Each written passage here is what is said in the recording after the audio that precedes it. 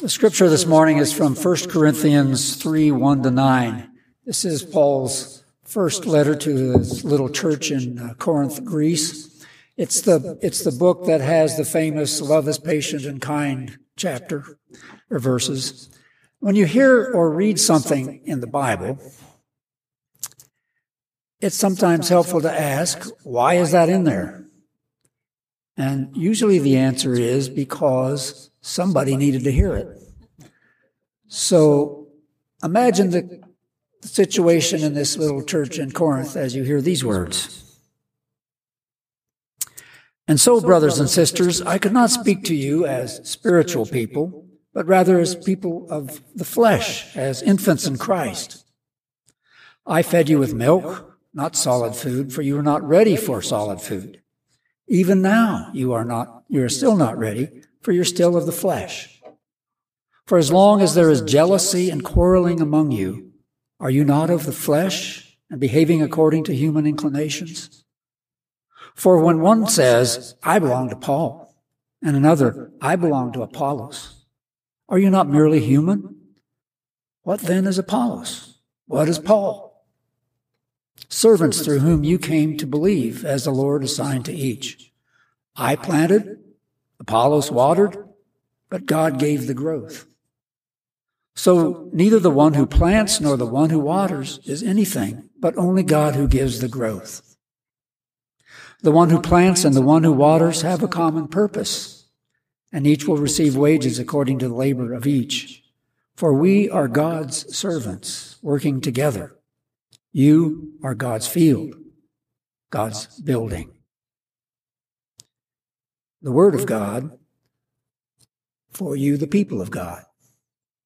Thanks be to God.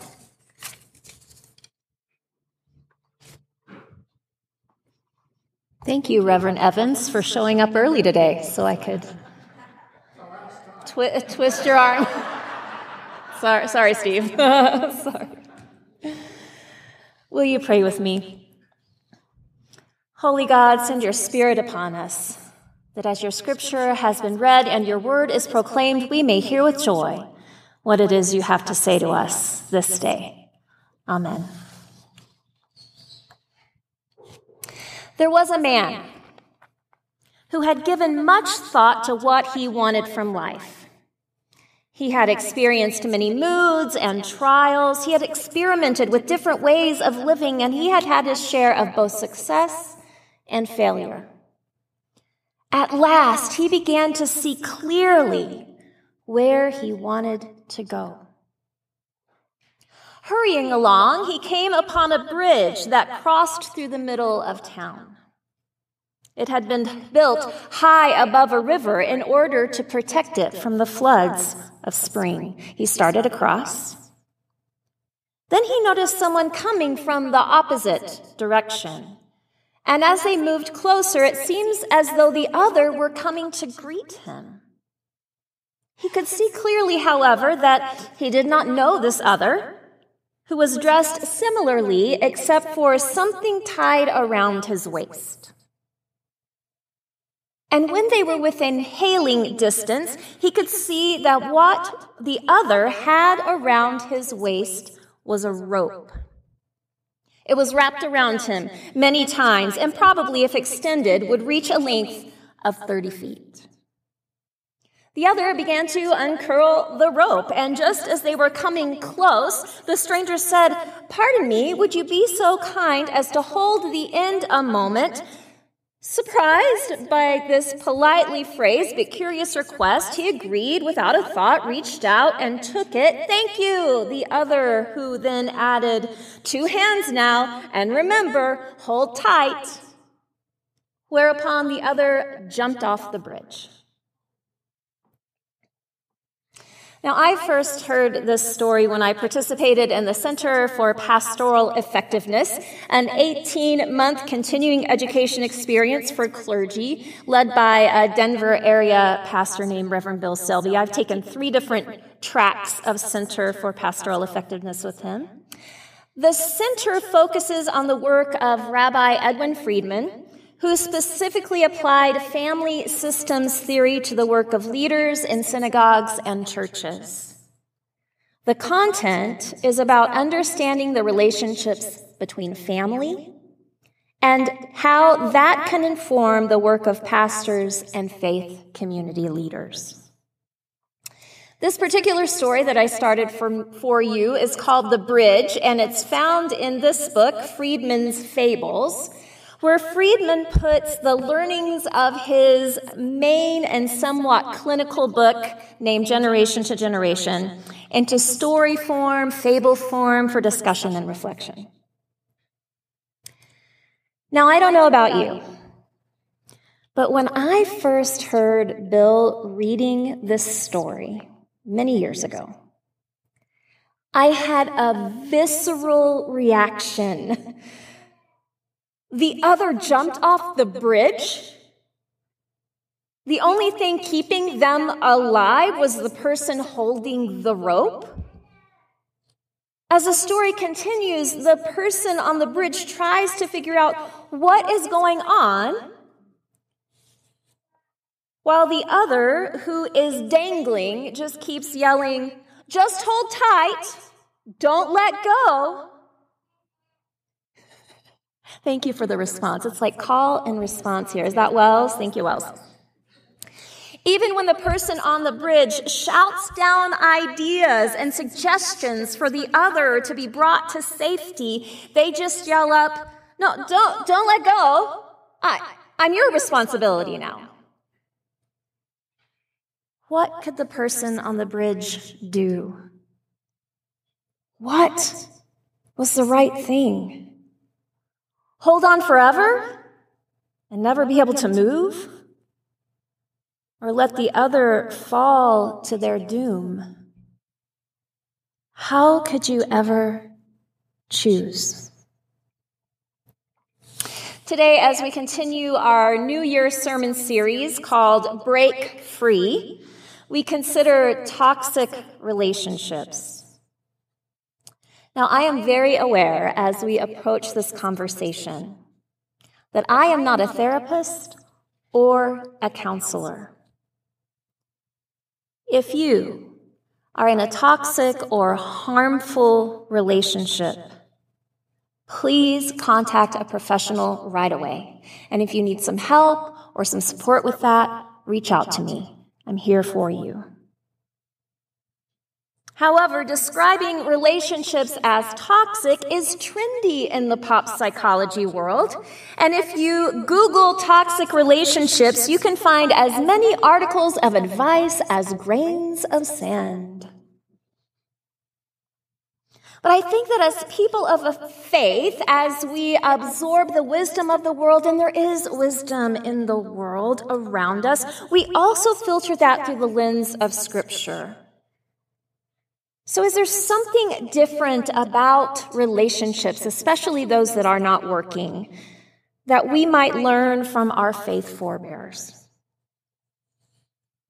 When we consider the world in which Paul wrote the letter that we now call 1 Corinthians, thank you, Reverend Evans, for reminding us that somebody needed to hear this.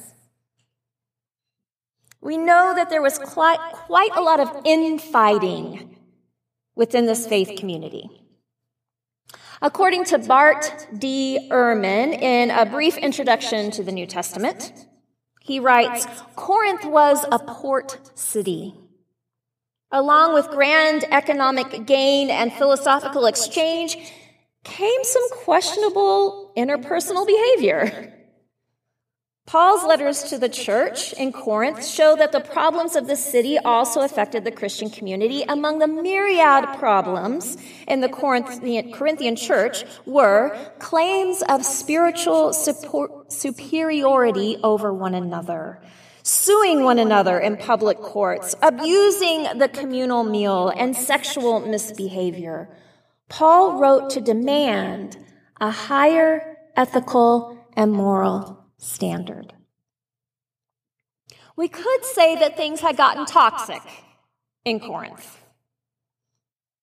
And when in conflict or disagreement, the tendency seemed to be to claim spiritual authority over the other individual or the other group, and then to cut them off.